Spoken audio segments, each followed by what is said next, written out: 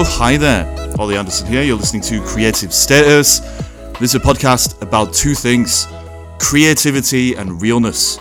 They're connected because your creativity is the vehicle for you uncovering all of the parts of yourself that you've been hiding from, that cause you to block yourself, hesitate, and hold back from life. And so if you follow your creativity where it wants to take you, you're going to have a better life, you're going to feel good, and things are going to generally flow and be amazing. Today's episode is an interview with Mandy Theis. She's an art teacher and she does lots of other interesting things. But the conversation really is about how if we want to make the most of our creativity, we have to use discipline to become skilled so that we can express ourselves even more.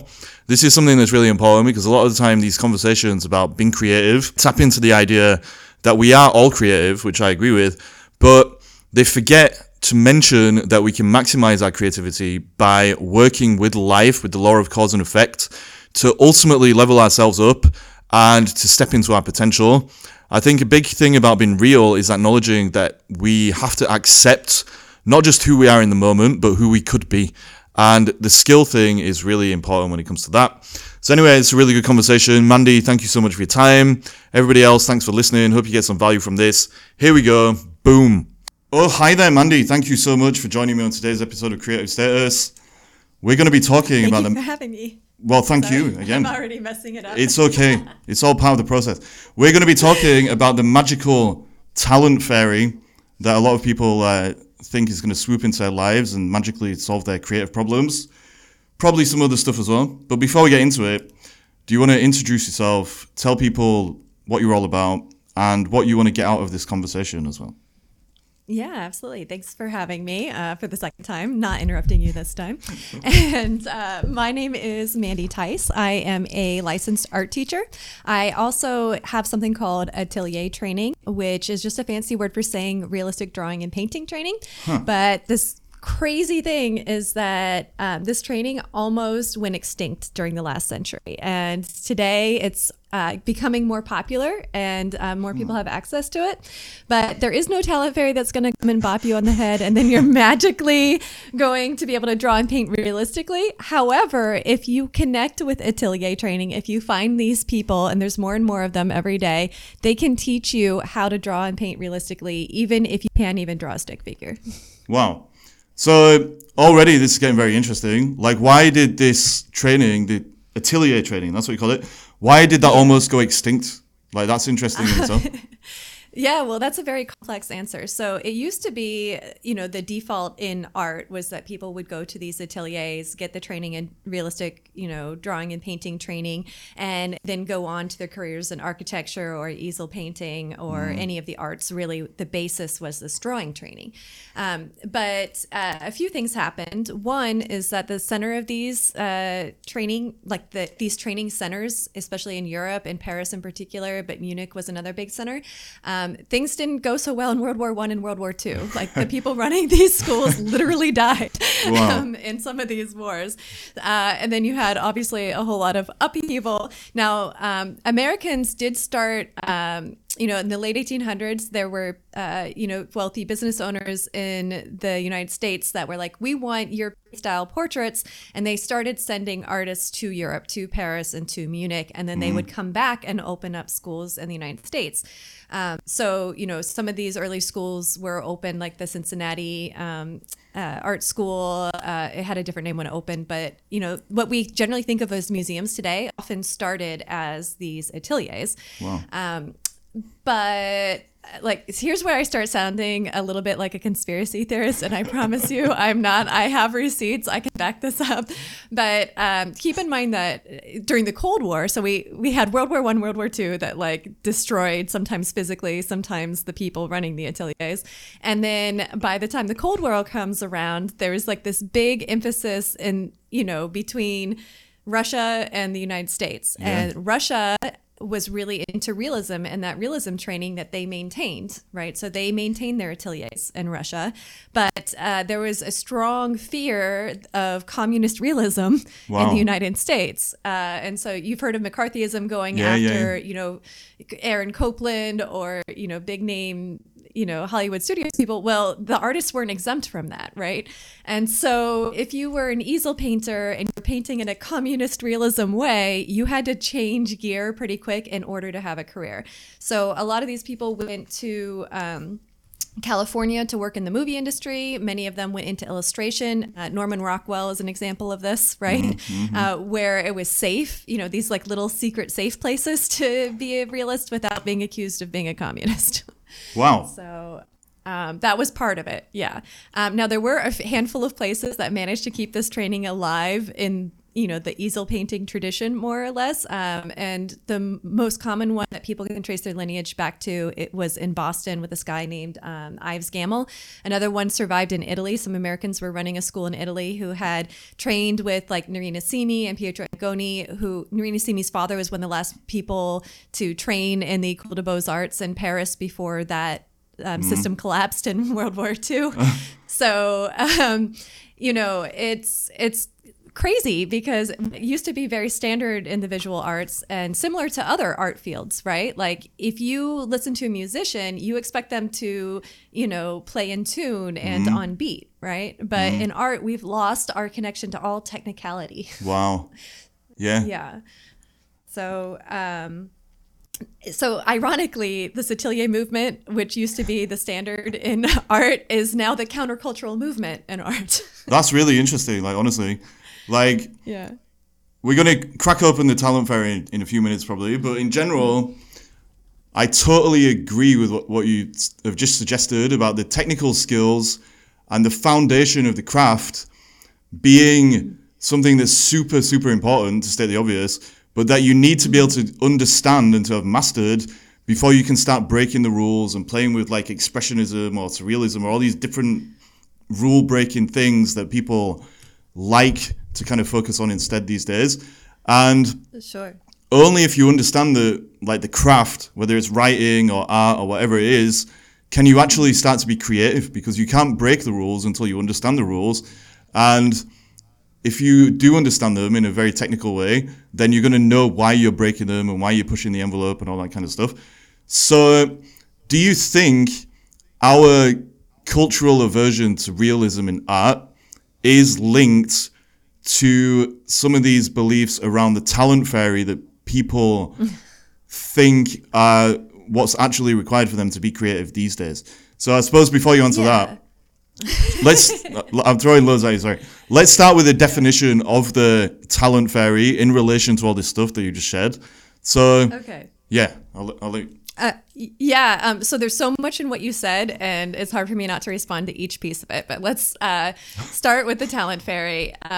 It's all this is an ecosystem that's all interrelated. They're not separate things that you just mentioned, because the reason people believe a talent fairy exists is largely because of this exclusivity modern art market that's been art shaming the populace for the last 100 years into saying this white canvas is really deep and important, and if you don't think so, you're a dum-dum, right? Wow. Yeah. Which I don't believe in art shaming, and I strongly encourage anybody to stick to their guns. Like, if you don't like a piece of art, it's okay to say that. Like, we say that with movies, right? Like, if Brad Pitt doesn't make a movie or have a good acting role, you can say that, right? We can say that in other art forms, but we aren't allowed to criticize what a very small number of tastemakers decides is high-end art, and then we don't understand it, and then we think that, oh, we don't have it. Whatever it is, we weren't hit on the head by the talent fairy. I just, and it's so asinine. I can't stand like that whole ecosystem that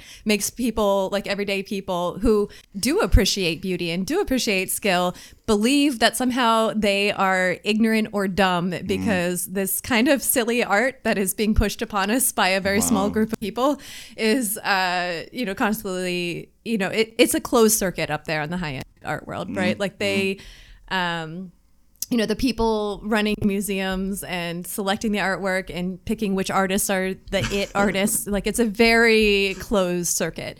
And, unlike other art forms, people don't really care anymore. Like everyday people don't really care. If you walk down the street and ask anybody, name 3 movie stars or name 3 bands that you like, right? Almost anybody has can easily name that, right? Of living people. Ask people the 3 famous living artists today. Yeah. Like the average person can't, right? Some of them can name dead people, but and I think that really speaks to the disconnect between what's being imposed upon the public as high-end art and what the public actually cares about. And if you look at the beloved art figures of the 20th century, like, say what you will about Thomas Kincaid, he's the guy that painted all those like little cottages with like the light inside, right? That were in the malls everywhere in the 90s. So say what you want about how saccharine and like teeth hurting his artwork was, but they brought people real joy and lots of people real joy. He was traded for billions of dollars. Wow. Like he was the first publicly traded artist, right? And you know, like he was saying something that connected with people in this time of disconnect and, you know, upheaval. And he was giving them like a place of peace, you know, a visual, you know, comfort. And, you know, that resonated with more people than all the blank canvases in the high-end museums, right? Wow, yeah. So, do you think, like, I'm going to sound really cynical now, but do you think... More cynical than me just now? Well, I don't know. Like, I think a lot of the modern art, it really is just bullshit, isn't it? Like, it's just... Absolutely. Yeah, pardon my French. And yeah, no, I find that I have to give people permission to say that out loud, right? Like people are so afraid to say what they really think about modern art out loud because we've been shamed they don't want to by these communities. And not only that, but sometimes there's quote unquote high-end artwork that's been designed to shame people. So there's like a common thing that happens where a high-end artist will leave garbage as a exhibit, right, as an installation, and then inevitably somebody throws the garbage away, and then they're like, haha, look at the ignorant, you know, proletariat class, right? Like that they just don't get how significant and meaningful this artwork was.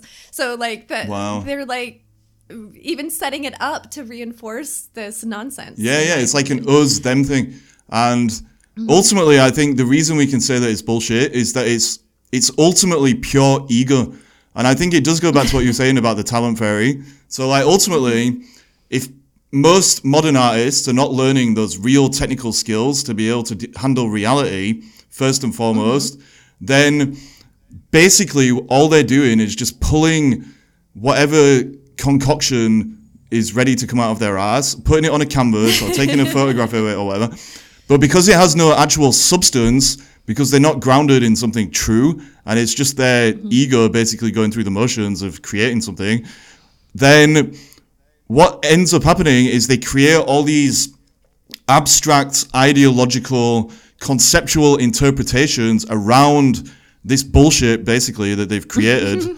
And then they try and sell the conceptual ideas as being way more inflated and valuable than they actually are. And because people are insecure, because they're getting art shamed and all this kind of stuff you're talking about, then it's kind of like the emperor's new clothes. They buy into it. Oh, for sure. It's like, oh yes, this blank canvas must mean this because this is what they said and blah, blah, blah.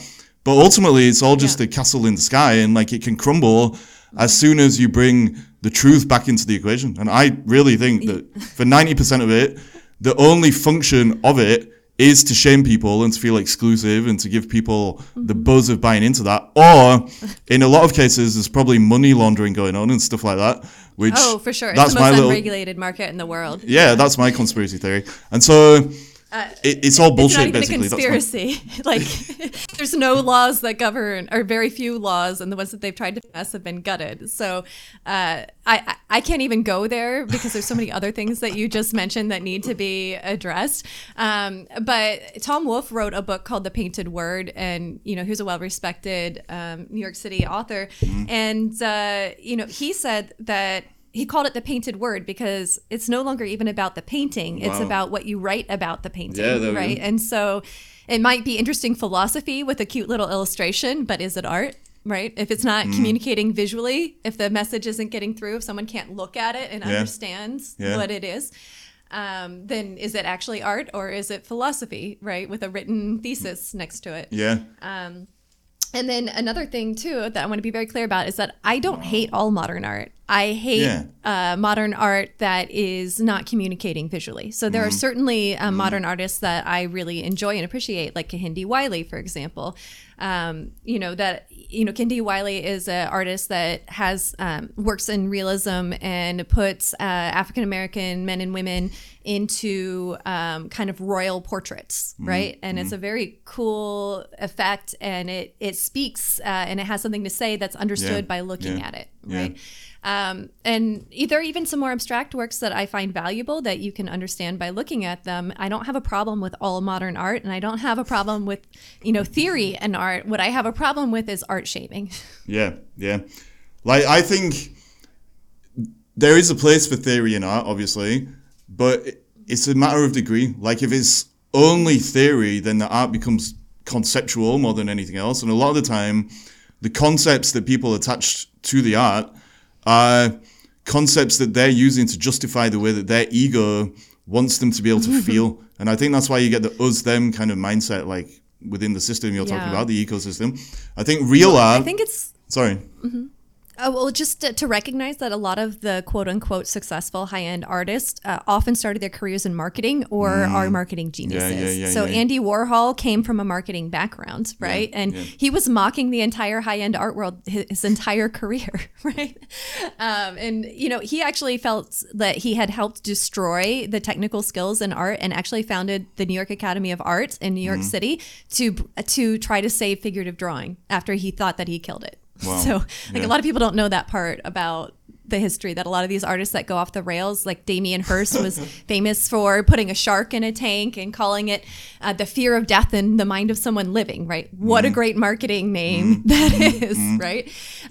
Did it take skill to stuff a shark? No, he didn't even stuff it himself. He paid someone else to stuff it. But do you know there was a period of time where he started working on what he called fact paintings, where he was like painting realistic butterflies, actually trying to teach himself how to paint, right? So even these high-end artists get tired of the BS after a period of time and try to actually learn the techniques and skills of their craft. There is another side of the coin, actually, as well, that we maybe need to explore. So I agree with what you said. I think real art ultimately is about communicating something real or giving people an experience. It's not just a conceptual thing, but the other side of the coin to what we're saying about modern art being bullshit when it's too conceptual and abstract and blah, blah, blah, blah, blah. If it's just an imitation of reality, like if we're just painting an apple or something, maybe that's not really communicating anything either. And so there is an element where you need to be able to express something real, but it doesn't necessarily have to reflect the way reality looks in order to do that. Do you know what I mean? And I think there's a lot of skills around that. It's like there's a middle ground to be creating something really true. There's certainly a lot of realistic artwork that isn't good art. Like it's not good just because it has technique to achieve it. I absolutely believe that as well. And, there's lots of artists that have atelier training. Elizabeth Zanzinger comes to mind, who has some abstract elements in her work that are done very skillfully, right? It's not an all or nothing situation, but I do think, and this is a position as a licensed art teacher who's worked in the public school systems, as somebody who trains other art teachers through the university program at the Florence Academy of Art, as somebody that trains people at large through my online class with our Atelier Painting Bootcamp. I have all these different experiences of teaching, and anybody can learn technique. It's not unique to like some people and not others. And all of those people go on to create different things with that technique. And I really believe that the most creative person there is, the most creative artists that exist today, are the ones that can execute their vision without compromise because they didn't have the techniques they needed. So what are we saying here about creativity itself? Because basically what we said, if you're just copying what's in front of you Well, in a way, you're just like a really intelligent monkey that's learned some skills. If All you're... right, whoa. I cannot let this point slide. I have got to address this. Okay. It's a common belief with atelier trained artists, like, why not just use a camera if you're just copying realistically what's in front of you? And I need to address this because it's super important. And this is the level of visual literacy that we have in today's society that even 100 years ago, most people understood as a standard course of knowledge. All right. So here, I'm getting on my soapbox here, so buckle up. I'm ready. Okay. Let me take a breath first. So, yeah, like you have me hyperventilating here because here's the deal.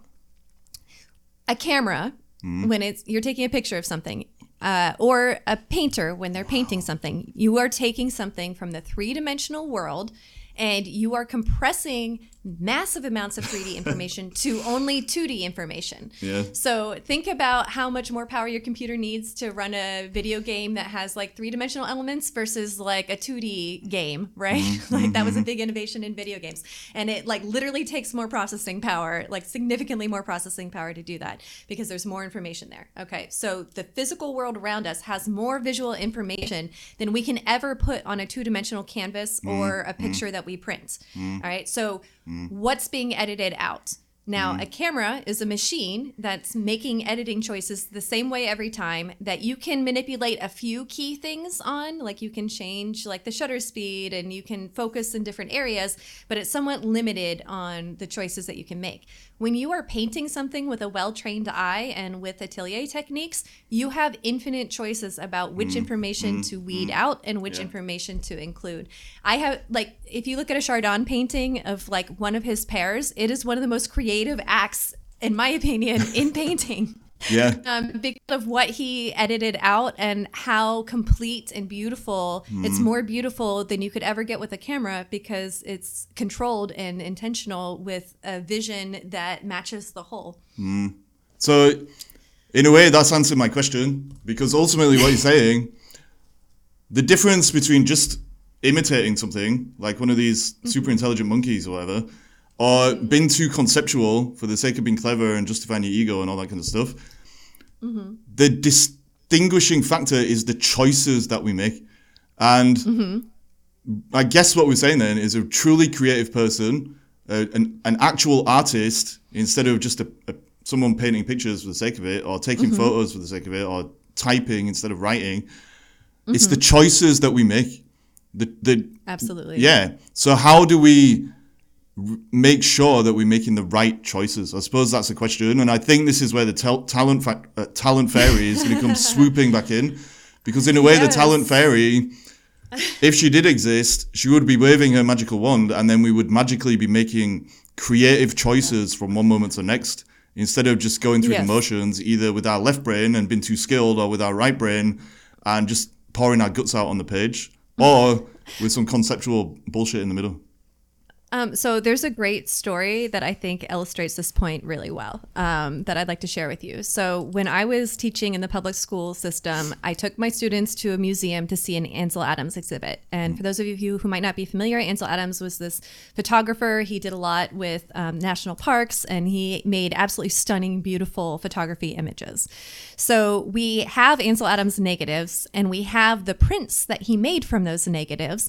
And sometimes museums that own the negatives try to make a new print from the negative, right? And in theory, if there was no skill involved, it should just come out, right? But the choices Ansel Adams made in his own prints are what made his work so beautiful and so emotionally stunning, right? Wow, And I remember even my students being like, how come some of these are so much worse than the others? And I was like, and I didn't know at the time, right? And so I asked the curator, and they're like, oh, well, some of those are actually the prints made by Ansel Adams where he was controlling exactly the light and shadow and values, and some were not. And Ansel Adams was running around in a circle in California with atelier trained artists, right? And he was applying that knowledge to photography. And the people in the museums trying to make these same prints today don't have that knowledge. And what's missing? The beauty of, even with his own negatives, the beauty is missing. Yeah.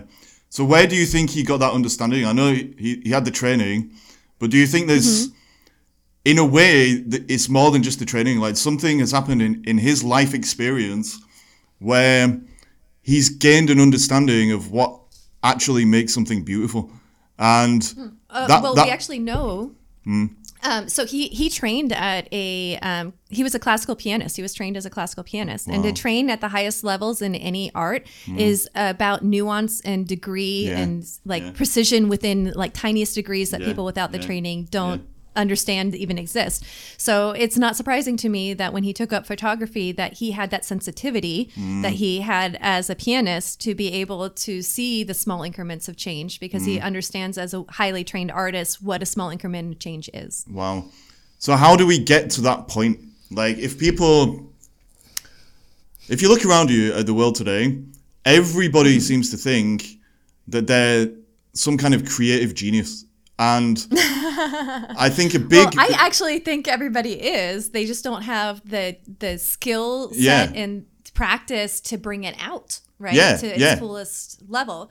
And that's what atelier training really does. Like, you know, it's taking where you are and taking what you love most about the world and giving you the tools you need to enhance it and make it the most of that it can be. Right.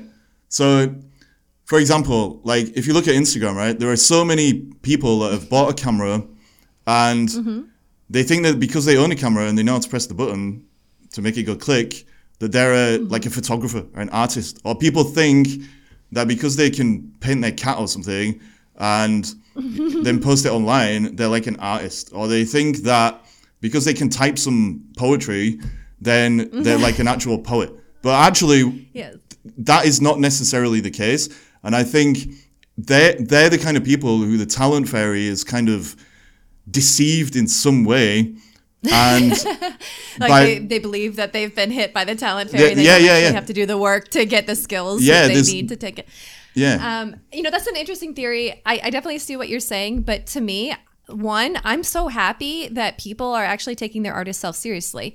As a, licensed art teacher, I found that until about 4th grade, students love drawing. They love creating. They're not afraid. And then by the time they hit 4th grade, because they don't have access to the training and skills they need to make their artwork at the level that they want it to be, they start saying, okay, well, if I can't draw my grandma the way I want to and have it look like my grandma, then I must not have it. Right? Like that's where that idea happens. But what's actually missing are people that have the training that can teach that child how to achieve what they're going after. Because this is hard for me to say because I love art teachers. I'm in, a very avid and, active member in the art education community.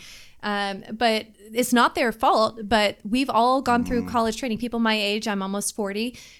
We went through college, art teacher training being like, if you teach skills, it'll ruin student creativity, right? If you have an entire profession whose job it is to teach art, who are afraid to teach art because they were told that it will ruin student creativity, they're not going to be able to give the student the skills they need to create that artwork that's in their head. And that's where this problem is. And that's why I'm such a advocate of technical training. It does not ruin student creativity. It makes them more creative. It makes them be able to create the artwork that they want to. And it helps encourage them when they can grow towards what they have in their head that they're trying to achieve.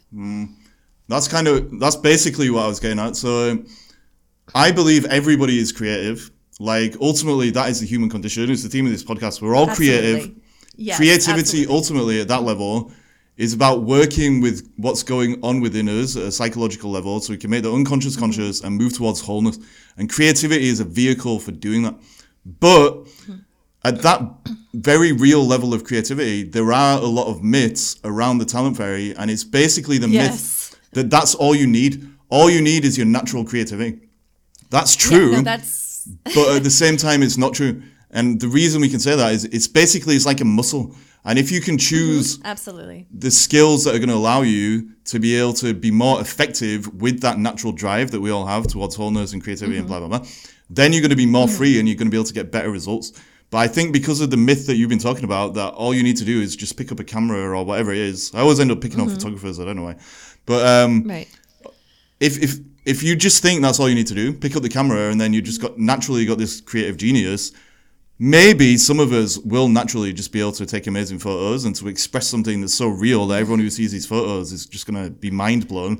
But probably for the average person, we need to upskill ourselves to get the results we want. That actually is, and it's not just traditional creativity. Like it might be like for a certain person, your way of being creative is to have a business, and you need to develop certain skills that are going to allow you to think more creatively in a business context. It might be being a parent or whatever. So actually this, what you're talking about has universal application.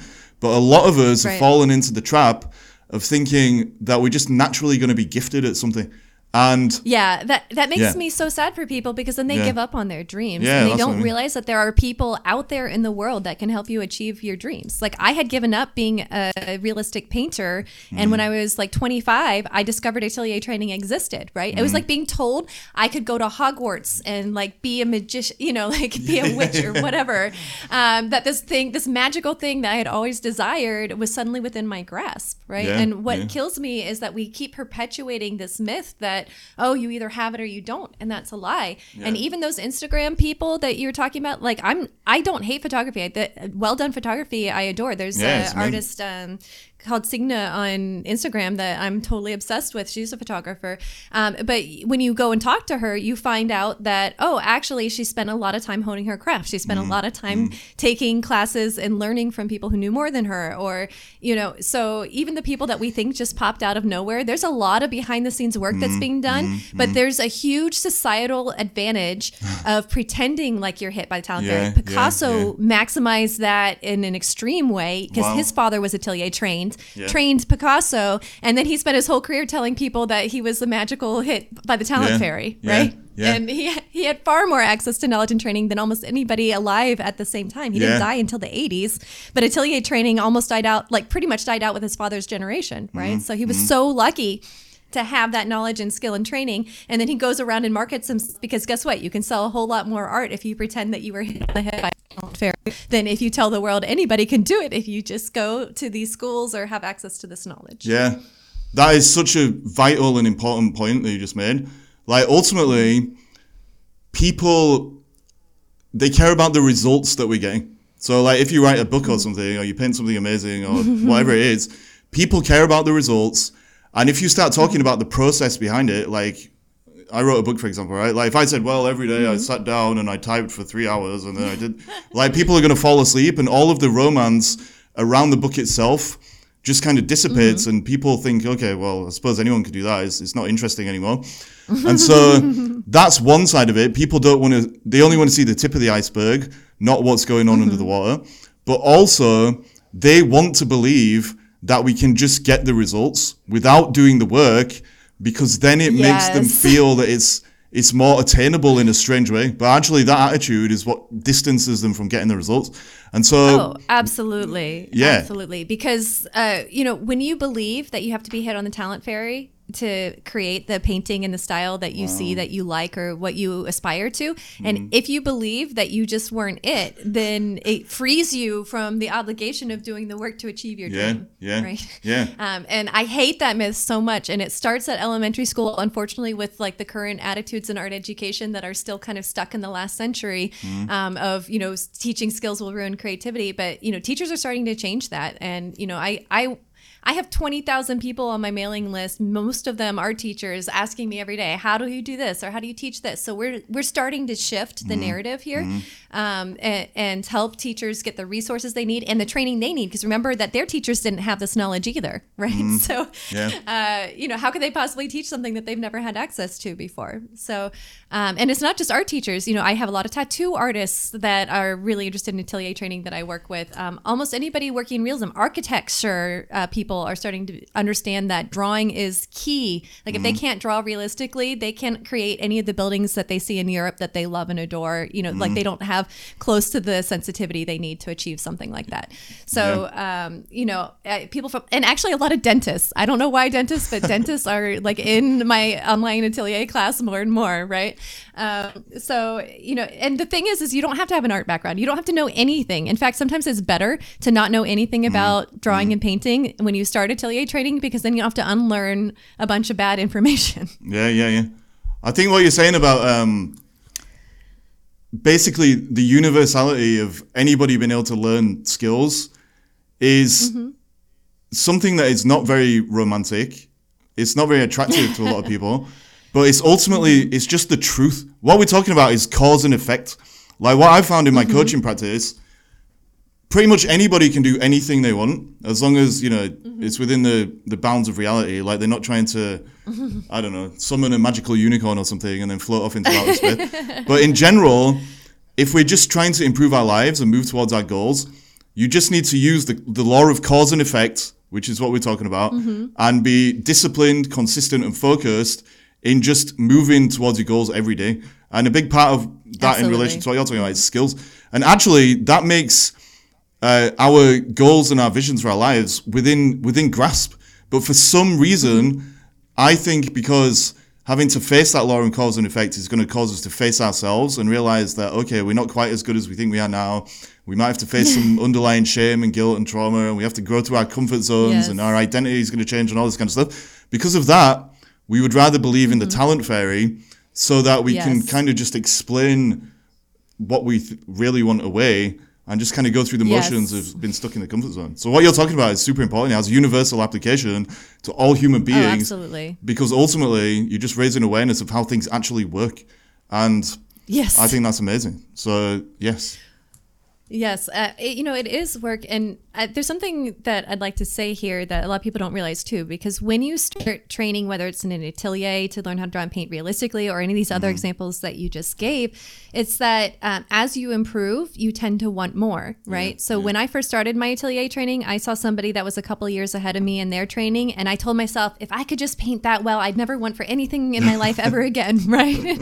And then a few years later, you're at that level and you're like, oh, this actually isn't very good. Now I'm trained so well that I can see what really good is, right? And then, and so, as you're training, like yes, anybody can get better at technical skills, including drawing and painting. There's no talent fairy if we haven't got that emphasized enough throughout this podcast. And then two, that your goals shift because you become more open to the world and more open to your own potential and possibilities. So as you level up and invest in the skill set, whatever that skill set is that you're going after, it opens up more possibilities. It helps you see more. And I think there's a balance to be had between understanding that it's a never-ending journey when you pursue an art, and I'm sure other things too. Leonardo da Vinci, when he was 80 years old, said, if only I had 80 years, then I could really learn how to paint, right? So accepting the journey and accepting that it's not an endpoint, that it's a lifelong pursuit, especially in the arts. Yeah, that's how I see it. Like, we can always go deeper into awareness, basically, of who we are, what we're trying to express in the world, and then an acceptance of how we can do that. And ultimately, that's why I think the realist art is linked to the realist relationship with ourselves. Because as we go through this journey of like upskilling and understanding what we're trying to communicate and all that kind of stuff, we get a stronger foundation of truth in our relationship with who we are ultimately. And by doing that, that's when we can use the skills to the greatest extent possible. We can make those nuanced choices that you were talking about. We know the message that we need to put into our work. We're not scared to use those skills to face parts of ourselves that we've been hiding from, actually, and to use the art to bring those parts to the surface. And so ultimately, it all starts, like you said, in a way, by killing the talent fairy and taking control of our own relationship with ourselves so we can use our talents to be even more real or something like that. Well said. Thank you. Absolutely. So how would you sum up all of this that we've been talking about? So, that is no mean feat to be able to do that. But I guess, what are the final words of wisdom? How can we move forward with our lives now that we've uncovered this addiction to the talent fairy that many people have? And can you let people know where they can find you as well and all that kind of thing? Yeah, absolutely. So I would love for your audience just to be able to take away that anybody can draw and paint, or any other pursuit that you are interested in. But obviously my area is in drawing and painting. Like, it doesn't matter if you can't even draw a stick figure. If you train with an atelier trained person, they can teach you how to draw and paint at levels that you never thought possible. Wow. And there is no talent fairy, but there is work that goes into doing that. If you're interested in like trying it out, I have a free online color class on my website at www.schoolofatelierarts. Atelier is spelled Atelier. It's a French word. And it's on the front page there, and it'll take you through how to see colors probably in a way that you've never thought before. And my promise to anybody that takes this free class is that you will be able to see colors that you didn't know existed by the time that you finish this 1 hour class. And if that doesn't convince you that drawing and painting is a learned skill, like I create that class because it's the most impact with the shortest amount of time to really prove to people that yes, absolutely, anybody can learn how to draw and paint better. And here's a little sample, and try it and find out. If you're one of those people that's like, oh my God, I've wanted this my whole life, I didn't know what it was called. It's called Atelier Training, and I run an online atelier 2 times a week where you get live critiques, and I have video instruction, and you can find that at School of Atelier Arts, and it's called the Atelier Painting Boot Camp. And then if you're just like art curious and you are interested in the types of conversation that we had, I encourage you to join our massive, very popular email list. We have thousands and thousands of people on our email list, and I send out like little articles that I write, little tidbits about the art world and what's going on. So if you just have a general interest in art, I encourage you to join the newsletter. Well, that all sounds amazing. So I'm going to sign up for that course. I do believe. Yes. Like there's no talent fairy, but there's a color fairy, and it's there is a color fairy. So yeah, that sounds awesome. Love that. I'll share all of the links in the show notes. But Mandy, thank you so much for this. It's been a good one, and I just thank you appreciate so much your for time having me. Thanks again. See, I had to interrupt you at the end because I started with the beginning. It's okay. We've gone full circle. It's beautiful and it's strange. Yes. So yeah, thanks again. All right. Thank you.